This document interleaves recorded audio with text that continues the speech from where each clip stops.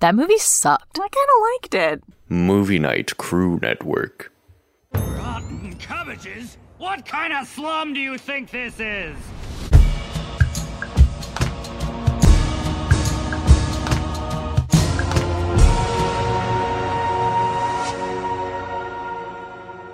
Hey everybody, it's me. It's Zach. It's the guy who's one half of the show that you listen to. And it's me, Alex. I think the second half of the show that you also listen to. If I am getting how halves work, I'm pretty sure that's how halves work. I'm Zach, and I'm Alex, and this is My Cabbages, an Avatar podcast. Oh, my cabbages!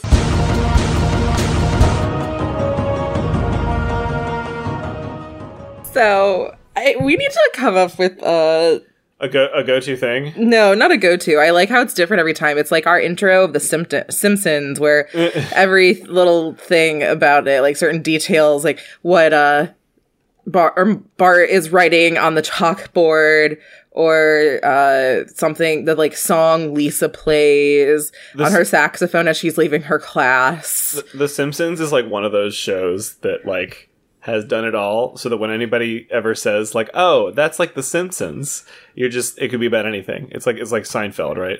My mom had a friend who would always, every single time they'd do anything quirky or weird, she'd be like, "Oh, this is like an episode of Seinfeld."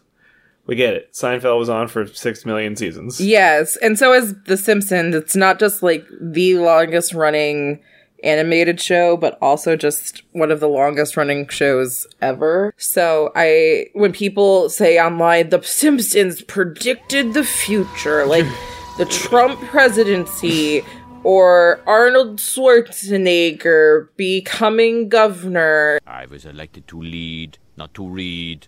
We're here to talk about Avatar: The Last Airbender, a terrific show from both of our childhoods. Hold on, the cat is doing her thing.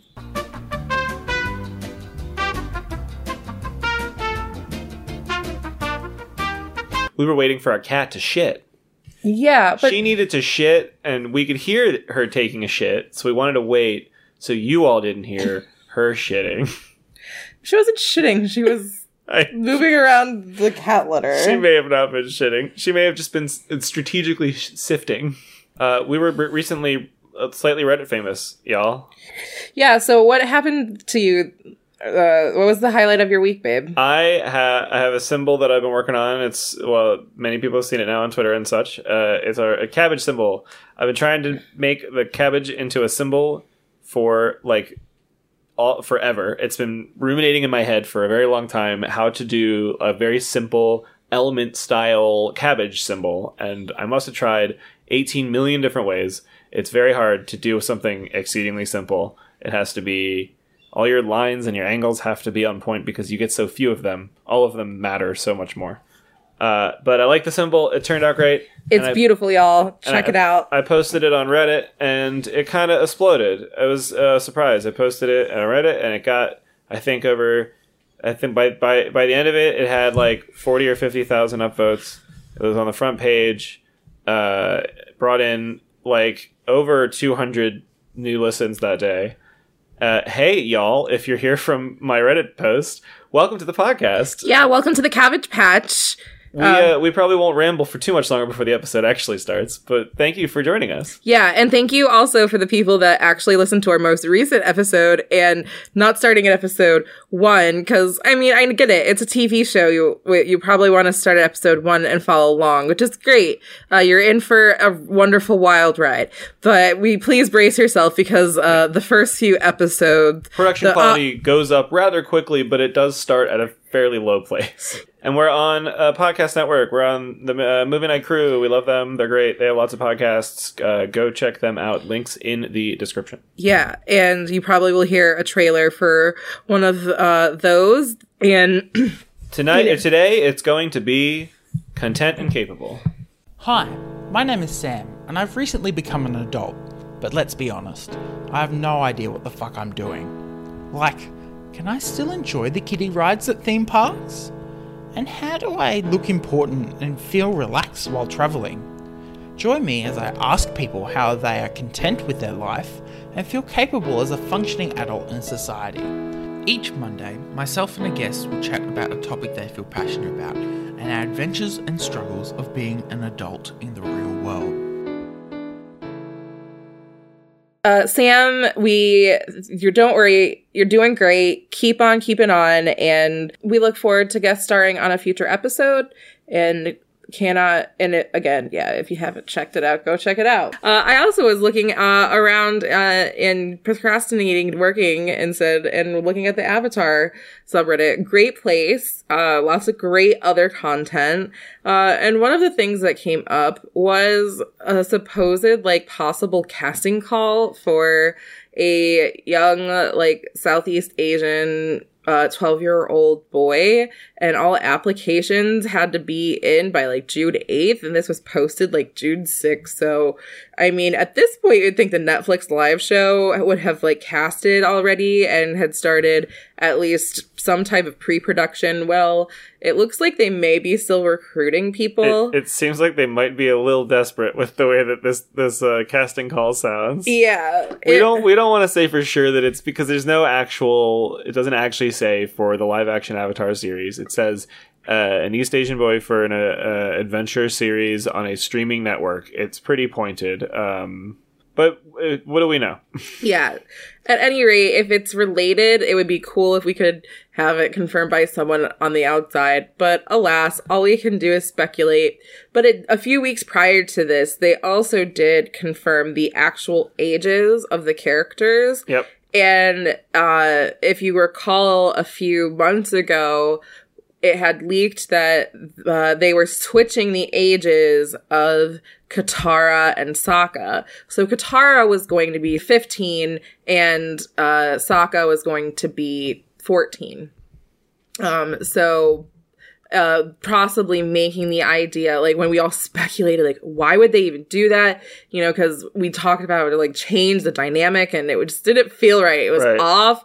And the only thing is it could be setting up for something possibly like a Zutara moment. But who knows? And since that has happened, the ages have actually reverted back, so Sokka is still older than Katara. Congratulations, everyone. It seems like we all complained enough and scared them into making the right choice. all the Katang stands can settle down. It looks like you're still probably going to get your canon ship, and they did however, change, I believe it was the ages of Zuko. Zuko's going to be 17 instead of 16. And they may have also raised the age of Sokka a year, but Katara... Fan outrage is like the one ring of power. It can be wielded for good and it can be wielded for bad, but it corrupts absolutely. Yeah, well, I mean, Netflix, I think, it's just remember when the Sonic movie came out and the original furry looking Sonic that we all had extreme trauma and nightmares about. Yeah, well, Sony was able to completely reskin, and this basically saved the movie. They did kind of save the movie. Yeah, but then a bunch of dumb nerds complained about a halfway decent movie called The Last Jedi, and what resulted was the biggest pander blowjob given directly to angry nerd fanboys the world over, and I don't like it. Third Star Wars movie's bad. Yeah, everyone. Sorry, that's all. Thanks for coming to my TED Talk. And what's going to infuriate the fanboys and other people even more is that I, as a status quo Star Wars fan, who didn't watch a single film except for Revenge of the Sith, until our beginning of our relationship, I actually thought the movie was fun. It was stupid. It was, entertaining at all times. And it wasn't until afterwards when you sit and try and think about it and you're like, Yeah, I guess some of that didn't make sense. And I think it's really shitty what they did to some of the characters. And, like, they couldn't let any queer relationships happen. Honestly, I was hoping the entire time that Rey and Kylo were going to go off into the dark side sunset. And that would have been great. I think it would have been interesting if Kylo had switched and Rey had switched. And then Kylo had to kill Rey for the good of the... Like, they had to actually fight with reverse sides. I thought that would have been interesting, too. It would have been, it would have been interesting, but anyway, I guarantee we're getting off in the weeds with Star Wars. I'm not going to include any of the Star Wars comments. No, I think it's good. Okay, all right. I will end this by saying if that they had actually killed Rey's character off, that would probably have infuriated a lot of the female fandom. And no, I think he would have been tasked with killing her. I didn't say that he would tasked with killing. Okay, interesting. Like, they would have to battle it out, but maybe they could come to some kind of agreement. Man, it's like this this discussion of other films that we wish didn't exist would make a great concept for another podcast. Well, I wonder if people would listen to that. I wonder if people would listen to that concept. Specifically, movies we wish didn't exist. What do you think, fans? Before we jump into this episode, let us know what you think. What do you think about this casting call with Aang potential? Like, is Netflix floundering? Like, why has this live series, is it going to go up now that Bryke have gone off and been wooed and courted by Nickelodeon, where they are given an entire studio?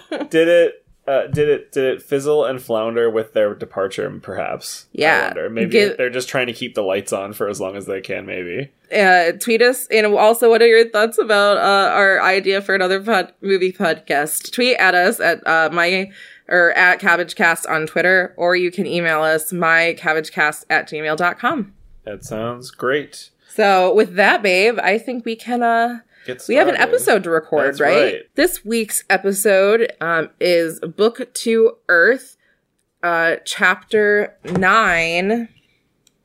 Bitter Work.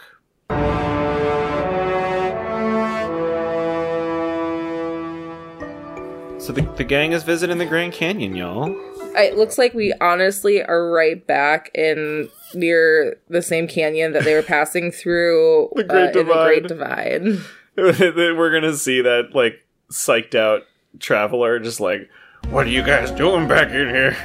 Either that, like, it's based... Maybe this is the equivalent of the Labyrinth and the Minotaur in the Avatarverse. I don't know.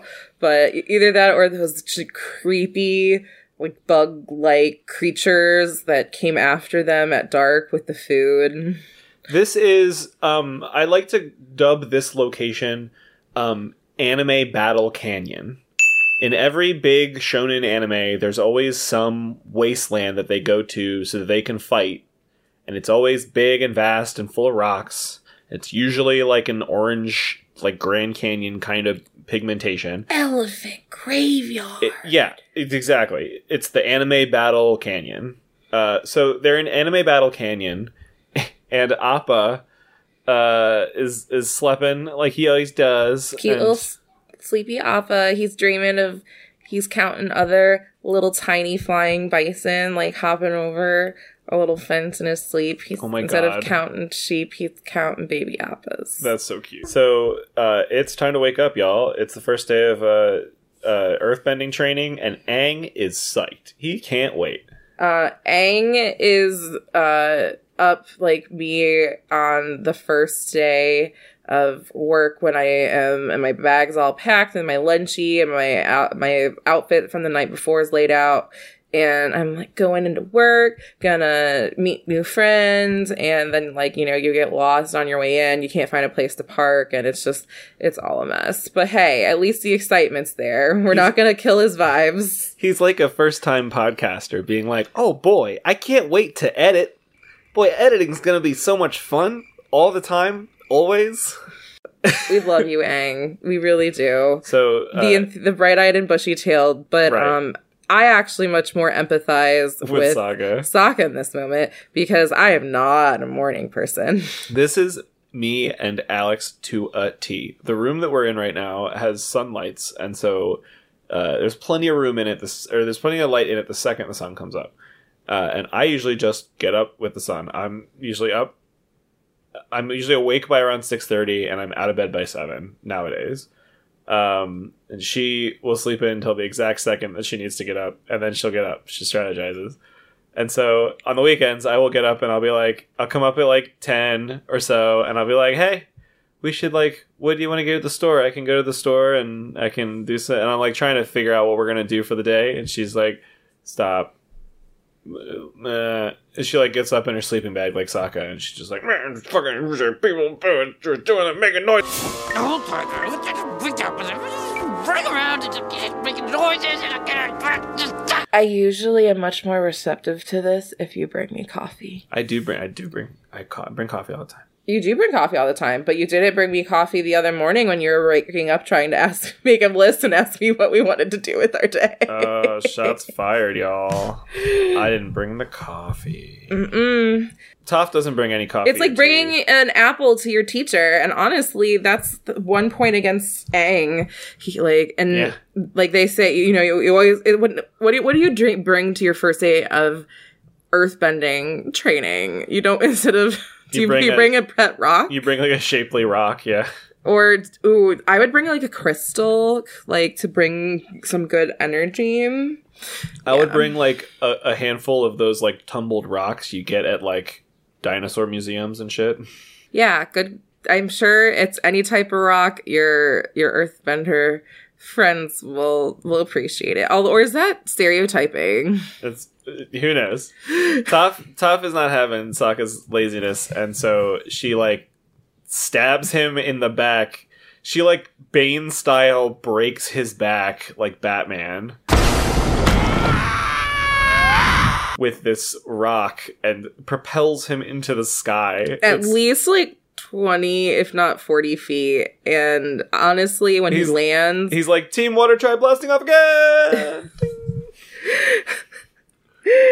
I really think any normal person would have broken their back, but this is, I think, I mean, yes, it's a cartoon, but also maybe Sokka has some super strength. Yeah, some super strength. Sokka's got something going on because he just pops right up and he's like a caterpillar in the sleeping bag, and he doesn't even give two fucks that he just got hit. He literally gets pounded in the back with a razor rock, is shot 40 feet in the air and lands back down, and then is just able to like slither off and go and find another place to sleep, which I don't know.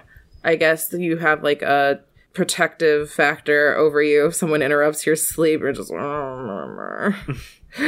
but I'm envious. Because you try and get me to do anything in that state, and nope, not happening. I just roll over.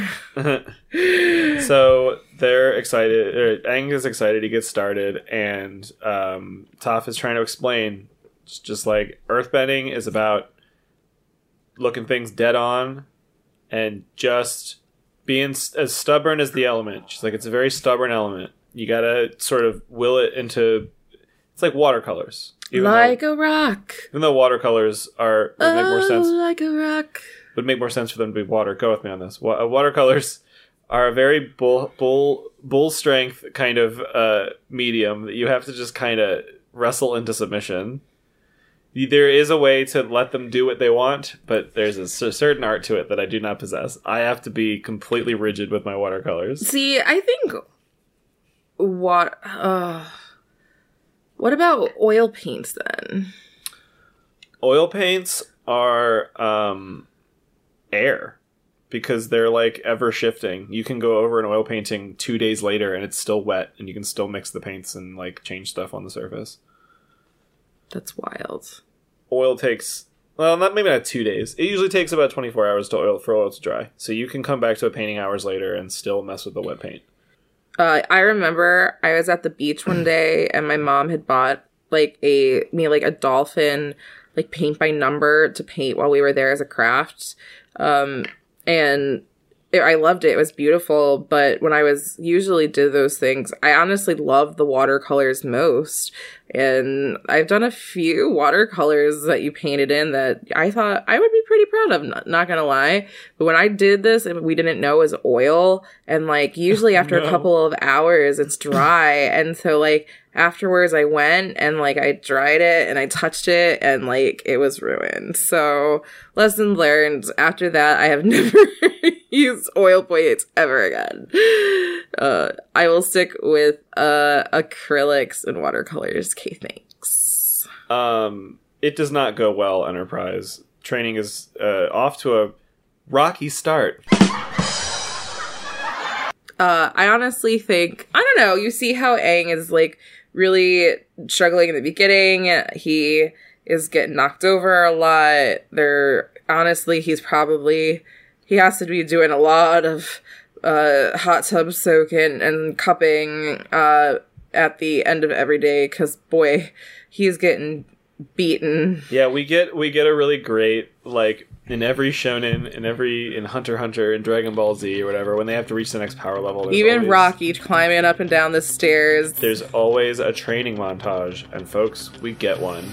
Yeah, I really want the Rocky theme. Insert generic 80s movie training montage with just like a bunch of clips and a really big song playing in the background, and then at the end of the song, they've gone through enough trials and they're ready for the big match.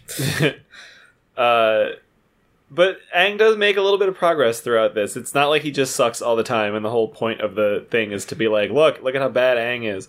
No, like, he pushes back when she, like, megazords herself in fucking rock power armor, and goes forward. He pushes her back, and then he's able to do the thing with the stance, and... Yeah, he's doing stuff with kettlebell made out of rocks. Before then, though, we do get a moment where Katara comes over, and she's like, hey, Toph, let me give you a little bit of unsolicited advice. I've been training Aang for a while now. He really responds well to a positive teaching experience. Lots of encouragement and praise, kind words. If he's doing something wrong, maybe a gentle nudge in the right direction. Thanks, Katara. A gentle nudge. Yeah, she comes in, Katara, this is her Hermione Granger moment of the episode, where she's like, I've been working with Aang all along, and this is how you should teach him, because I'm a waterbender master now, and you should, according to Master Paku, I'm a waterbender master now, and you should listen to me, because that's how, and now I'm talking like Mickey Mouse. When did I become Mickey Mouse? I know. Sorry, but no. So Toph's like, that's great, Katara. Now, fuck off, essentially.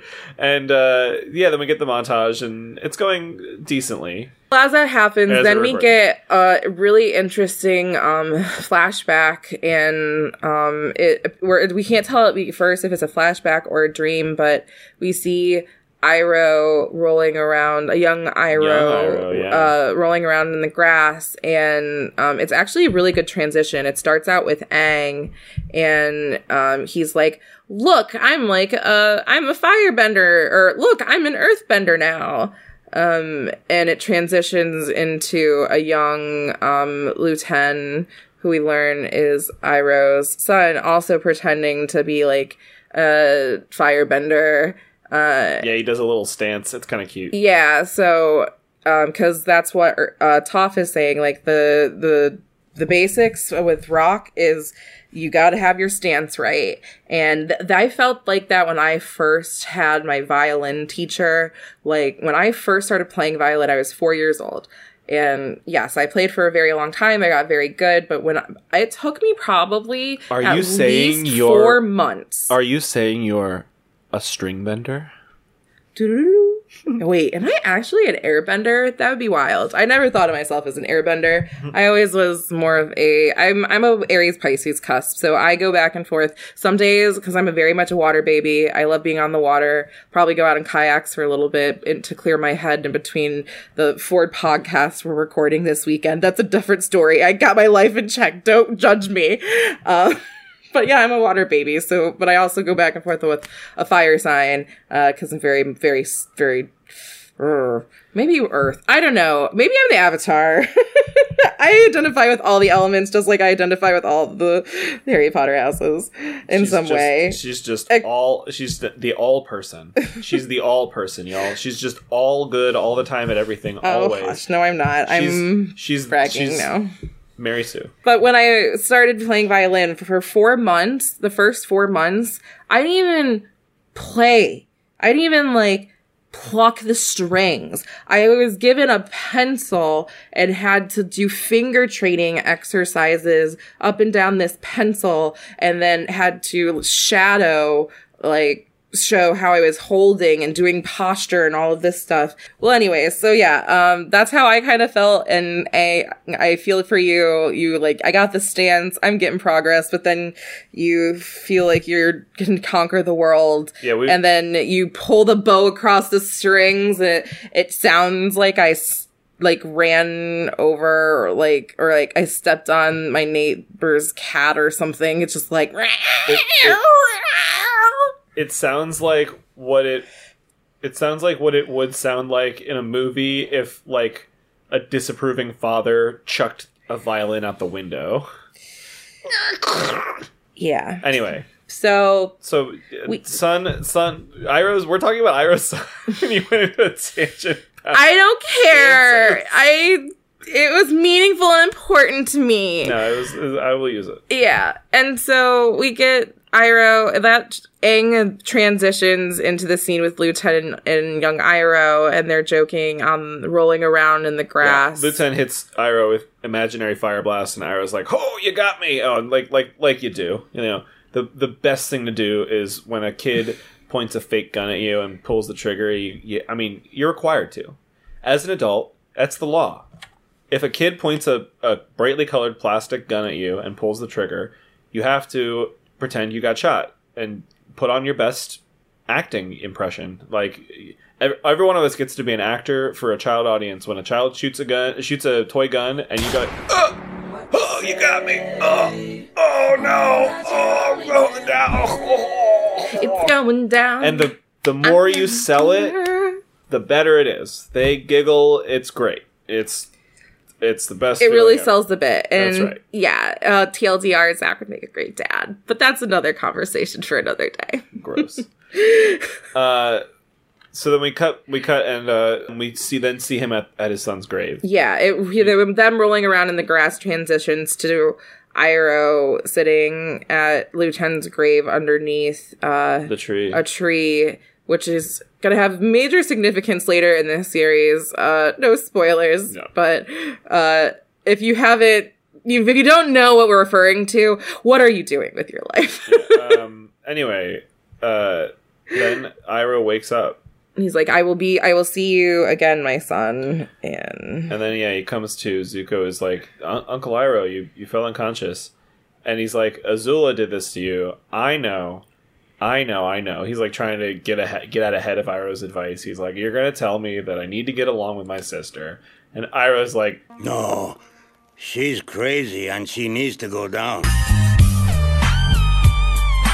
As much as you love to hate Azula, she is an incredible villain, but is a very deep and complex character. But Iroh is like, I don't care that she's my niece. He's like, that bitch got to go down. Yeah. She tried to kill us first, so that makes it okay. Zuko, as Iroh is coming to, and they're making tea, and Zuko has made Iroh some tea, which is a very sweet gesture because, as we know, that's right. Zuko is more of a double espresso shot in the morning kind of guy. I don't need any calming tea! Versus a cup of common tea. So when he gives it to Iroh, Iroh's like, oh, how sweet. And Zuko, thinking that he's hopefully made it to his liking, where Iroh then takes a sip and very nicely masks how terrible it is. Good.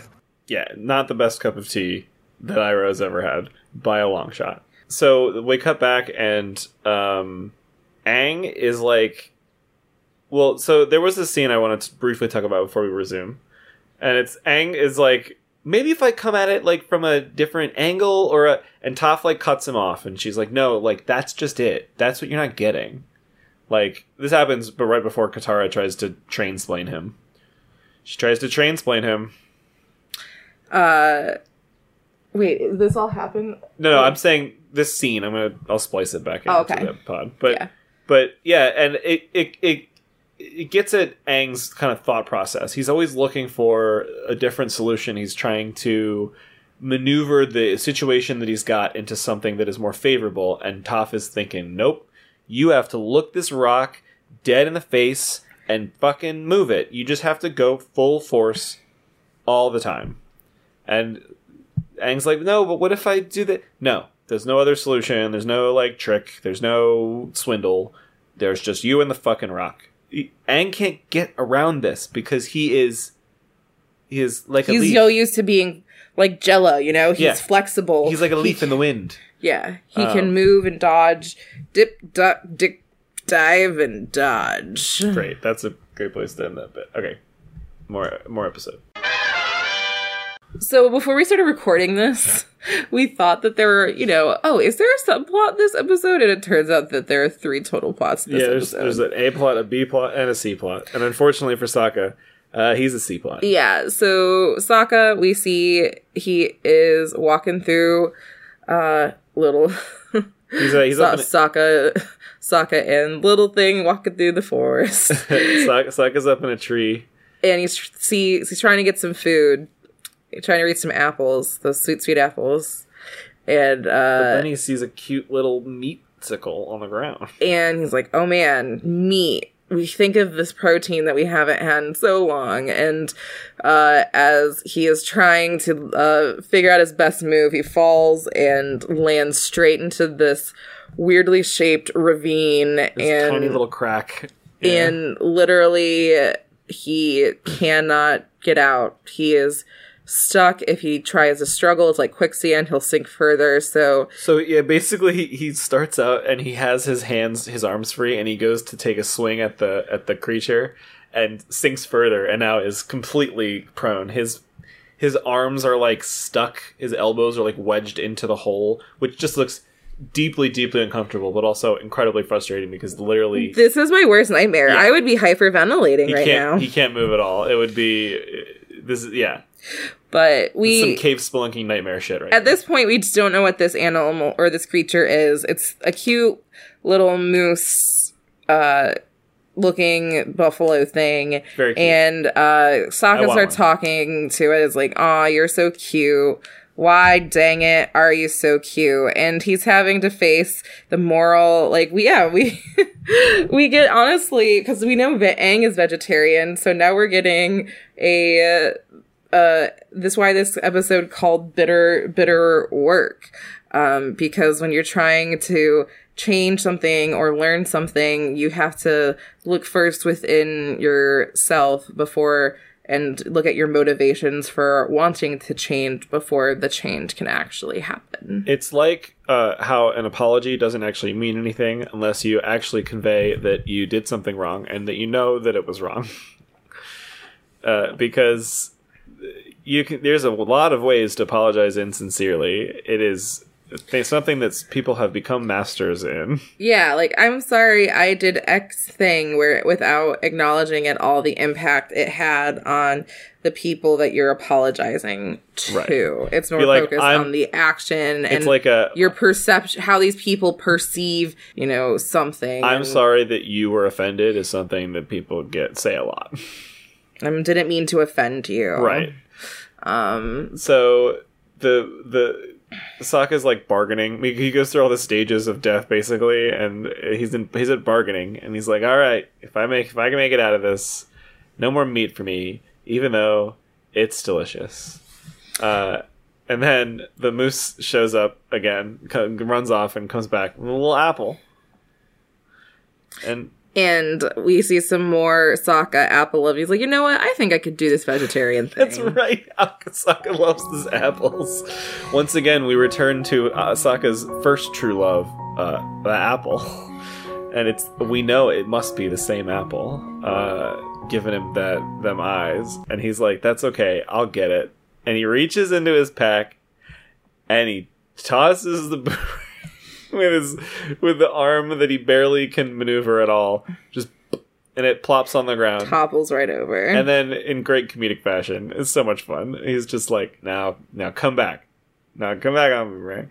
Sokka, we all know that if you believe hard enough, that boomerang will come back to you. The gospel of Boomerang. Amen. Peace be with you, and also with Boomerang. Peace be with you, and back around again to you. Then we switch gears a little bit after we get Sokka doing his bargaining and swearing off meat forever, because he basically this is the equivalent of him watching a bunch of Netflix documentaries about veganism and how all the cows and all of their farts are contributing global warming. And so now it's like, oh my god, I watched this documentary on Netflix and I can never. Yeah, I was one of those shitty people. I went vegan for 8 months. And honestly, it was great. And I loved it. And I learned a lot of new sustainable ways to cook. And, it's been a challenge during the pandemic. But at the very much, I could probably go the rest of my life without eating meat and be okay. I'm getting there. The closer they get to replicating the taste and sensation of meat without actual meat itself, the closer I could get to living without meat. For example, that Impossible Burger slaps, and I would happily have it over a regular burger almost any time. But they still got a long way to go for some of the other foods out there. So one day I'll be able to say, computer, replicate me some sushi, and the computer will be able to arrange molecules in such a way that sushi will appear without ever having to kill a fish. But until then, I love sushi. Anyway, we're back training with Aang and Toph. Yeah, and so Aang is getting really frustrated, and Toph is convinced that they're not doing they have to change their entire approach. It's like, okay, we were following keto, that isn't gonna work, so maybe we can switch to Whole30. Your leg compressions, we're doing way too much strength training. We need to go straight to P90X, okay? We gotta kick this into high gear. So Toph's we see just this, I don't know if this slide or world's longest it's bowling ball ramp is... It's like a Hot Wheels ramp that you'd slope off your mother's bed as a kid to get extra speed before the loop. It's like a Looney Tunes water slide without water for this boulder. It looks like it's like a giant size granny assist for bowling, where you just literally it's one of those silver kind of ramps where you just made on metal and you just put the bowling ball at the top and it rolls down and it goes down straight every time. Welcome to a special edition of Avatar Antiques Roadshow. This is in fact Looney Tunes Antique Roadshow. Smashing over, we have the actual boulder that Wile E. Coyote used to attempt to capture the Roadrunner. Wow. It even has an Acme logo on the underside of it. I can attest to this by seeing myself. That is an authentic 100%, probably first edition boulder. Oh, yes. First edition Acme boulder. You just don't find those. Yes. How it's still whole, I don't know, but... Weighted in such a way to always strategically miss the person just before hitting them. I'm guessing, honestly, probably Aang is wishing this boulder was an Acme boulder, because Toph's idea is you know what? You're gonna have to instead of trying to move a rock, you just need to stop it. That's so right. At the very end of this adventure park lengthed ride slide, action park themed length slide. We see Aang standing there, top at the top, and she just lets go this giant boulder. Before she did that, her and Katara got into it, and Katara's like, yet again, like, hey, you sure this is the best way to train? And Top's like, you know what? Thanks so much, Katara. Thank you for inserting yourself again unsolicited into my training routine. You know what? From one master to the other, I know your feelings of inadequacy here are a little raw, but you know what? You're right. I'm going to humor you. Yeah, so she puts the blindfold on Aang, and she's really putting the blindfold on Aang at Katara somehow. She's putting the blindfold on Aang, but it's to punish Katara for speaking out of turn. So now Aang is blindfolded, and he's like, gee, thanks, Katara. Maybe it'll be like SpongeBob, you know? He only truly learned how to drive a boatmobile when he was blindfolded. Yeah, it's Katara is the kid in class who reminds the teacher that they forgot to collect the homework, and very, very much gets the ire. I'm sure Aang is giving Katara all the side eye right now, but we can't see it because he's like a mask, just like with us in today's world. You can't tell if anybody's smiling at you or is sticking their tongue out. Like, the masks just take everyone's face away. And all of a sudden, we all are powerless like we are at the DMB. No one gets to smile. So we cut briefly back to Zuko and Iroh. And Iroh has continued Zuko's training. He's trying to get Zuko to summon lightning. And you are thunder. He has the science. Lightning. He has the science really well worked out, or the team that made this really has the science worked out for firebending, because he explains it as like the yin and the yang, negative and positive energy, and that is to a certain extent the way we understand the universe on a very like cosmic scale, is positive and negative energy, and so the push and the pull. Right. He says you separate these two, and it creates an imbalance, and then they will be drawn back to each other, and when they come crashing back together, you basically provide a guide and you channel that energy into a direction. And that's how you summon lightning. Yeah, and once you unleash that energy, you don't have control over it. You are simply its conduit. Correct. And I think that these very deep themes of, balance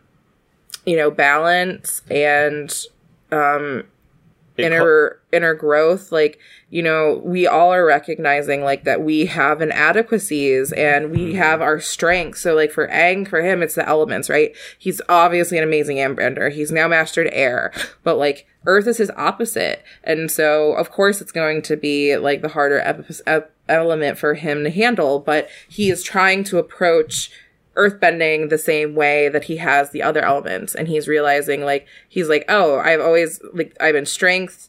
Like this is what I can do. Like I'm good at it. I'll just do the same thing and I'll be good at it. And you learn it's like in order to become good at different things, you have to change yourself. And and also with Zuko, with this separating the negative and the positive, Zuko he has always been someone who is like Rock Lee in the way that he just kind of bullheadedly like brute forces his training until he has mastered whatever he needs to master.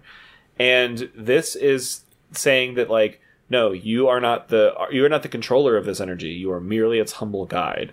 And so it's almost opposite to what Aang is going through right now, and it's equally hard for Zuko for the same reasons. Yeah, and I also think then if you look at this at even a higher meta level, Aang and Zuko are each other's like yin and yang, Yeah, and then much. Same for I think Katara and Toph. They're having to learn, and then for like I know this sounds super lame, but for Sokka, who's used to being alone, it's just him and meat. It's like vegetarian.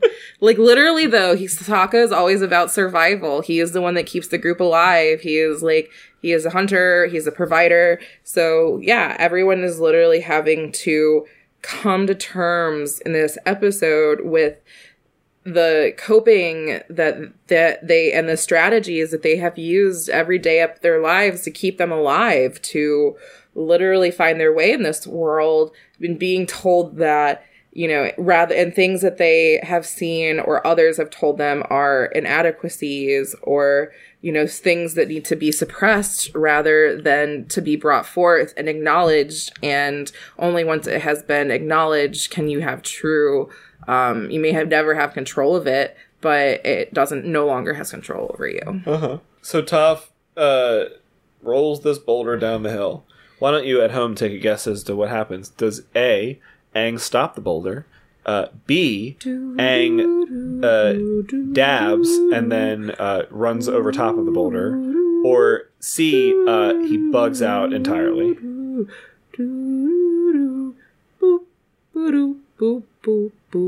You were right. It was C, y'all. Congratulations, everyone.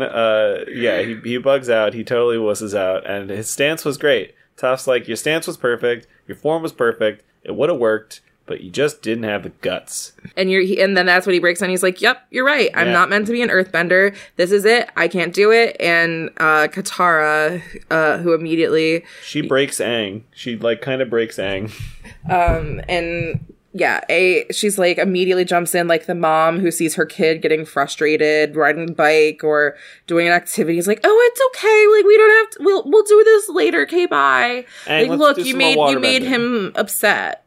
And as they go off and do water bending, Toph's like, yeah, go around and splash around, feel better. And so, you know, I think Toph has some growing to do in this episode as well, because she's like, this is how, like, when she literally puts the blindfold on Aang, she's taking it to the approach where she's like, well, you know what? This is how I had to learn. I never had the ability to, you know, see or bend or see the rock that I'm bending. I just have to literally become it. Right. Well, you have to feel it, which is why earthbending is so intuitive for her. And so by taking away Aang's sense of sight, it's like almost it also reminds me of like when they're in Hell's Kitchen and there's a blindfold test. It's a blind rock test. It's time for a blind rock test. You just get all, and you have to, meditate, wrong. Welcome to Anime Battle Canyon, where we pit rocks against other rocks. Yeah, I mean, honestly, that probably, if all this trading hadn't worked, I wonder if Toph would have to literally resort to the blind taste testing of the rock. In order to become the rock, you have to taste the rock. Like, and then Aang's like, it's kind of citrusy, lime. No, limestone. Next, why does this taste like the cologne that Dwayne the Rock Johnson tastes? Don't ask questions. Let's go on to the next one. So yeah. Like Katara kind of fluffs him up a little. She's like, all right, come on, you're like a really strong waterbender, and this is just a block, and you gotta think outside the box. And to her credit, it works. Aang is kind of back on the horse a little bit. He's like, all right, thanks, Katara. I needed to hear that. She knows what's best for him to a certain extent, but yeah, she oversteps, but she does to some degree know what she's talking about. Right. And I think too, because she knows that Aang has the pressure all the time of being the Avatar, and I'm the Avatar, and the Avatar has to save the world, and I can't fail because I'm the Avatar. Also, he's 12, but technically he's 112. Mm-hmm. So yeah. Now I know what, now Lore Olympus doesn't sound so weird when you think about it. People were like, oh, well, Katara and Zuko would have never worked. They're 3 years apart, but like, really, Aang is 112. So it's like he's like Fry when he comes out of in Futurama, when he comes out of cryogenic freezing for pizza delivery after 2,000 years. But anyway, yeah, so Aang has to realize, and he has all this pressure, and I think Katara is really good at sensing that, so it's not just her being a master wasn't just about learning to master the element of water enough to train it to others, but also that relationship that her and Aang had, like Toph and Aang have to still establish that relationship. Yeah, and Aang honors her in this moment by calling her Sifu Katara, which is a way to refer to a master. Yeah, which she did say at the beginning to Toph, but never to Katara. He's making it up to her. Mm-hmm. We cut back briefly, and Zuko it's not working. It's not working. He's frustrated. He's like, keeps on blowing up in my face. Literally keeps on blowing up in his face. This is not him using a metaphor or anything. It's just that's what's happening. And Iroh's like, all right, well, I'll teach you this trick that not even Azula knows because I made it up myself. Iroh explains to Zuko. We get a little rundown of all the different elements. They decide to play Pictionary. Yeah, Iroh's gonna grab a stick with in the sand, and he's gonna try to doodle drawings. Understanding others, the other elements, and the other nations will help you become whole. While he's doing this, he's explaining like the 4 elements and the common things that bring together each of the 4. Even though they are each different individually, they all balance each other out. And the secret to all of the elements is how they are constantly like in balance with each other. Right. And so that's why, and all of them together make up the power of the Avatar, but they also can bring, you great power as well. The more you learn about the other elements, the better you will be able to wield your own. He says, yeah, this technique that I'm doing, I learned it from waterbenders. And he shows that lightning can be redirected and pointed back at the person that summoned it. And it involves a path through your body. It starts with the hand, down the arm, down into the stomach, the sea of chi, or as Iroh calls it, the ocean of chi.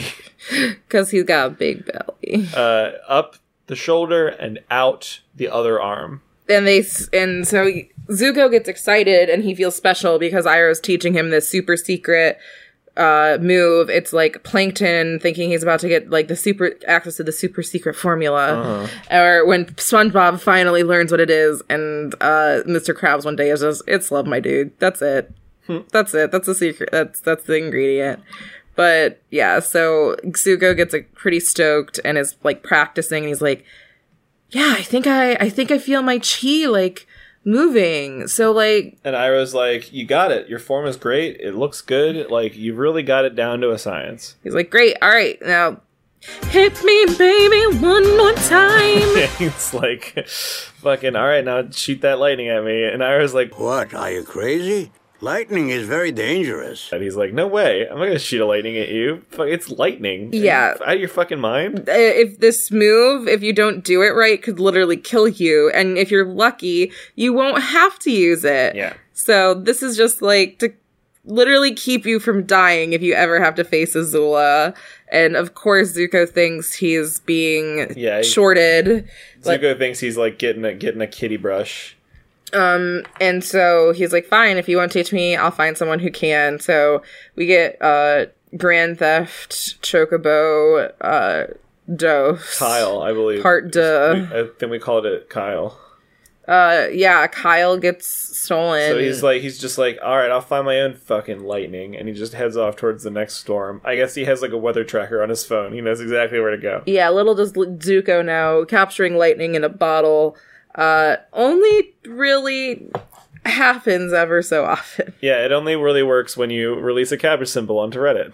Cut back to Aang and the gang, and Toph is like, hey, what's up, Aang? I stole these nuts. And he's meditating, he's trying to like be cool about it. She's like, you won't mind if I eat these nuts, right? And Sokka's like, what? What the fuck? Like, he's like, he like senses it like the Jedi, and he's just like, hey, those are my nuts! Like, he's the nut guy. I mean, he's always up on them nuts. We've got a few options. First, round nuts, and some kind of oval-shaped nuts, and some rock-shaped nuts that might just be rocks. But Toph, he's not around, and Toph is like, "Oh, I hope you don't mind. I also have this great nutcracker." And Aang turns, and she's got his glider. And this is where the real Antiques Roadshow should have happened. Yeah, he's like, wait, that's that's an antique that the monks made, and I really shouldn't. And crack! Yeah, and instead of saying, fuck off, give me my things back, and sticking up for what he really believes, he's over-accommodating and just kind of lets Toph, walk all over him like a doormat. And then Katara comes up, and he's like annoyed. He's like, I'm meditating. And she's like, it's serious. Sokka's not around. It could be another Heibai situation. Where did he go? He's like, oh, dang. I'll go and search. We should split up. It will be better. A contrarian to the number one rule in D&D, don't split up the party. Don't split the party. Yeah. They split the party. They instantly split the party. And Aang goes off to fight a fucking CR-15 encounter by himself. Yeah, so we learn it doesn't take Aang long to find Sokka. Once he does, he's like, oh, good to find him. And Sokka introduces his little new friend, Fufu Cuddly Poops. Aang, this is my friend, Fufu Cuddly Poops. Fufu Cuddly Poops, Aang. I want an emoji of that. Love me some Fufu Cuddly Poops. And so then Aang immediately picks him up, and the druid in him is like, oh no, this is so cute. It's a little saber-tooth moose lion, which is a heck of a crossover. It's a cat emoji followed by another cat emoji, followed by the face surrounded by hearts, followed by the poop emoji. Fufu Cuddly Poops. Okay, great. I love it. And Aang is trying to oh, let's get a picture for the Instagram. It's so cute. I gotta take a selfie with this cute little saber-toothed moose lion cub. And then it's almost as if, you had pretty much told, Sokka that he had been sitting there having a beer with, someone of the opposite end of the political spectrum for the past 20 minutes. He's like, but you can't tell. And he's like, oh yeah, well, it's hard to tell once he until he gets his big scary fangs and all this stuff, his and giant then antlers grows up. And I think we had this encounter a while ago when they had accidentally kidnapped May's younger brother, and they have the table, he's just gonna grow up to be a really mean firebender. He's cute now, but just you wait. So now Sokka has to come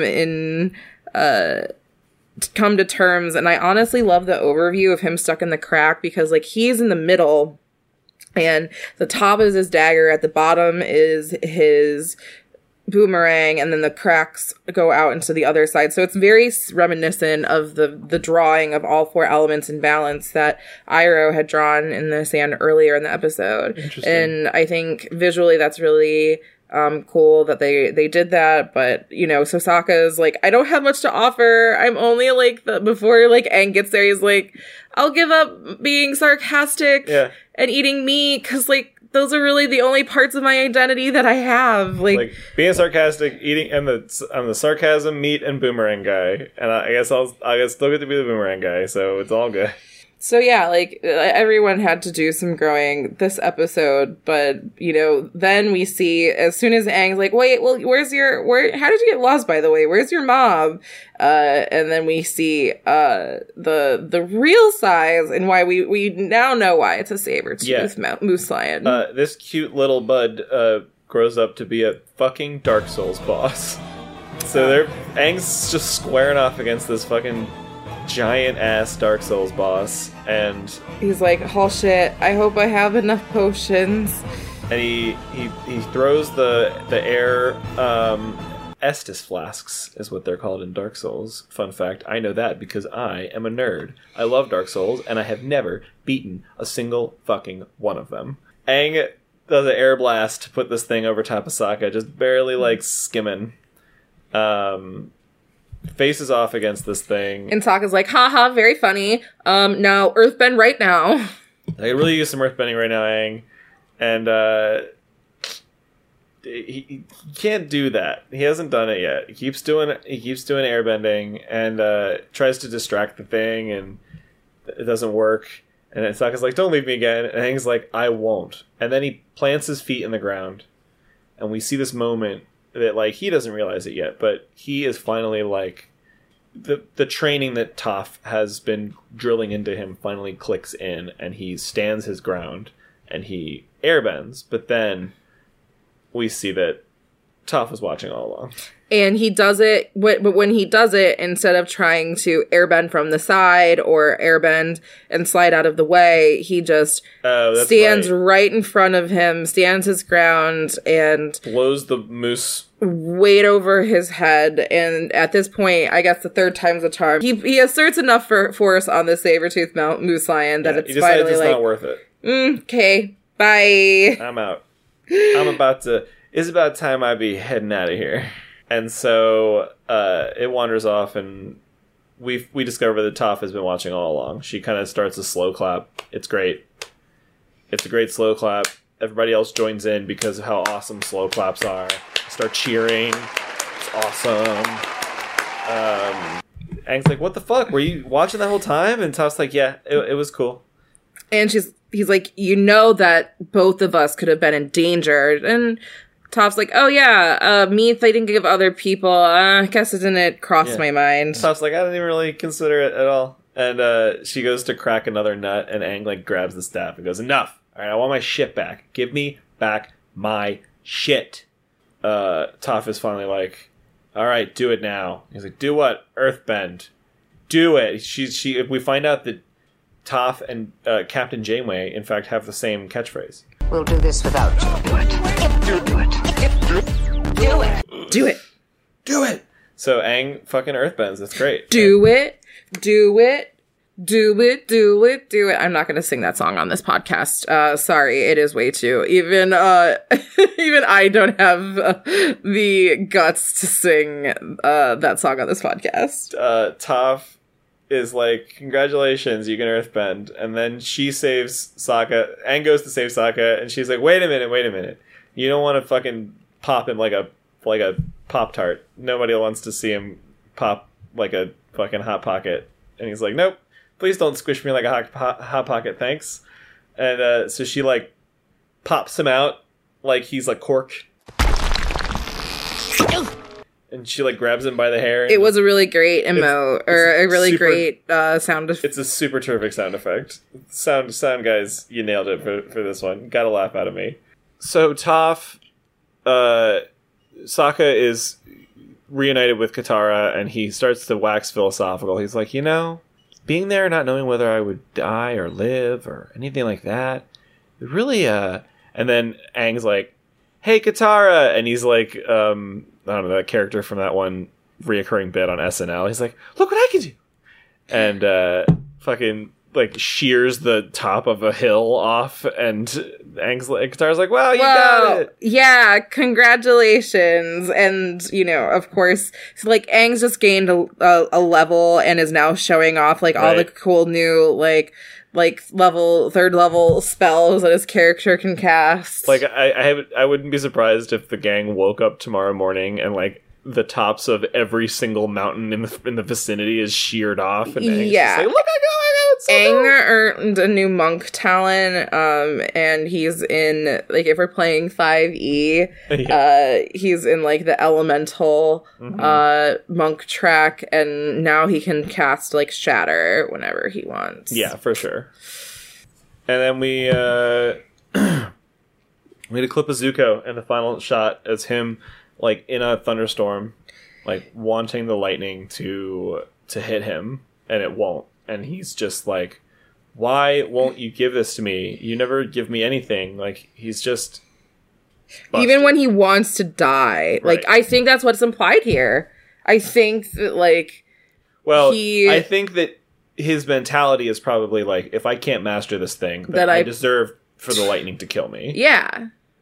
And it might be a death wish, but for him, it's like, well, if I can't conquer this, then I wasn't worthy of living anyways. So, like, let me face this and let me be the decider like how or when I die. He breaks down, and it's powerful. Fucking Dante Basco is a master, and like he really gets across Zuko's rage, and the animators do too. Even though it's pouring down rain and water is running down his face, we still see him. We still see his tears. And it's heartbreaking. And that's the end of the episode. Yay, everyone! Episode's over. Woo! I mean, I think this is one of the better episodes, and yeah, we honestly, I think we had, just like with the elements, you know, we had like a lot of different elements like that were interacting here, right? We had Katara and Toph, water against earth. We had Aang and Toph, which was earth against air. And then we had Zuko, who was trying to be taught by Iroh, learning a waterbender move. So we had water versus fire. And just, you know, all this conflict of trying to be like, well, we see all the elements in this episode. But we learn at the end of the day that no element can exist without the others. And we learn that Zuko makes a pretty shite cup of tea. Hey, babe. Yeah, he is not going to be getting hired as barista at the Jasmine Dragon. No, not just yet. He can work the cash register. Hey, babe. Hey. You got any experience points to go at? I think we do. Uncle, do you realize what this means? I won't get to finish my game. Shouldn't there be a board or some pieces or something to Jenga? I won Dungeons and Dragons, and it was advanced. Evil? Or maybe chaotic neutral? The Demogorgon! We're in deep shit. You've been shot by an arrow. Ow! Well, there'd be penalties to her experience if she acted out of alignment. I'll go. Okay, go ahead. My crit success is Aang learning to earthbend. Like, he's the Avatar, and he literally had to learn how to master the element that is the literal opposite of his. Mm-hmm. And so I thought it was a really good. And, you know, of course, it took really only an episode versus a series of episodes. If this wasn't Hunter x Hunter or another shonen anime, it would have taken probably at least an entire 10 episodes, if not an entire arc. Yeah. And he does. You know, this is Book 2 Earth. But Aang himself was able to learn the element. And, I mean, they just met Toph, like, 3 episodes ago. And now in the 9th episode, he's already, like, you know, he started teaching her, and like then he learned how to do it. He moved a rock. So Aang learning to earthbend is and learning how to stand his ground and stick to his beliefs and morals, and not take any shit. That's my crit success. My crit success is Toph for getting through to Aang. Finding a way to push his buttons and get under his skin and just give him the training experience he needed. He didn't need a water approach for Earth. He needed an Earth approach. And Toph, she stuck to her guns. She figured out how to get, like, she started, like, abusing his stuff to get him mad at her. And it all worked. At the end of the day, her training methods were effective. What about your crit fail? I know as part of the moment of growth, and it wasn't necessarily his fault, and it was something that needed to happen. And I would argue that, honestly, the person that had the most growth in this episode is probably Sokka. Yeah. Going for, like, choosing to, like, yeah, like, it took only for, like, a ton of, like, millennials to watch, like a bunch of woke millennials to watch one documentary on Netflix to declare they were vegan. We get it. Food Inc. is gross. I think that Sokka did do a little bit more personal thinking and reflection when his life was literally hanging in the balance, stuck in that hole. But the point is, he still got stuck in a hole. So, This is why I never go splunking. This is why I never step on cracks. This is probably one of my worst nightmares come alive. So yeah, my crypt's failure is Sokka severely overestimating his ability to capture this baby animal and getting stuck in the hole literally just the right way. My crit fail is also Sokka, but for a slightly different reason. I thought that his boomerang throw check, not his best work. It was a crit fail. It tattered to the ground mere inches from this thing. Would not have hurt hit even if it did hit him. Sokka, boomerang didn't come back this time. You picked it up off the ground after you got freed. To be real, I don't even think this counted as a throw. I think that only further extenuates the crit one, the natural one. Anyway, this has been our podcast, ladies and gentlemen. This is My Cabbages and Avatar podcast. We are at CabbageCast. Our email is mycabbagecast@gmail.com. Correct. And we're part of the Movie Night crew. They have a lot of great podcasts, like Of the Eldest Gods and The Restricted Section. And Content Capable and, Movie Night Crew. And that's right. Movie Night Crew is in itself a podcast. And Fandom's Gone Wrong. And Fandom's Gone Wrong. That's all of them. And us. We're the Avengers of tiny little podcast networks, and we'll be announcing some more stuff in the future, like the thing with the podcast that about movies we wish didn't exist. It's almost like there is no pod in Ba Sing Se. And with that, our outro music is by Jake Curtis. I hope everyone has a great week. Thank you so much. We love you. We love you. Goodbye. Peace and love. Bye. Lovers forbid from one another. A war divides their people, and a mountain divides them apart. They built a path to be together. Yeah, and I forget the next couple lines, but I'm gonna go. I hope I made it the way you like it.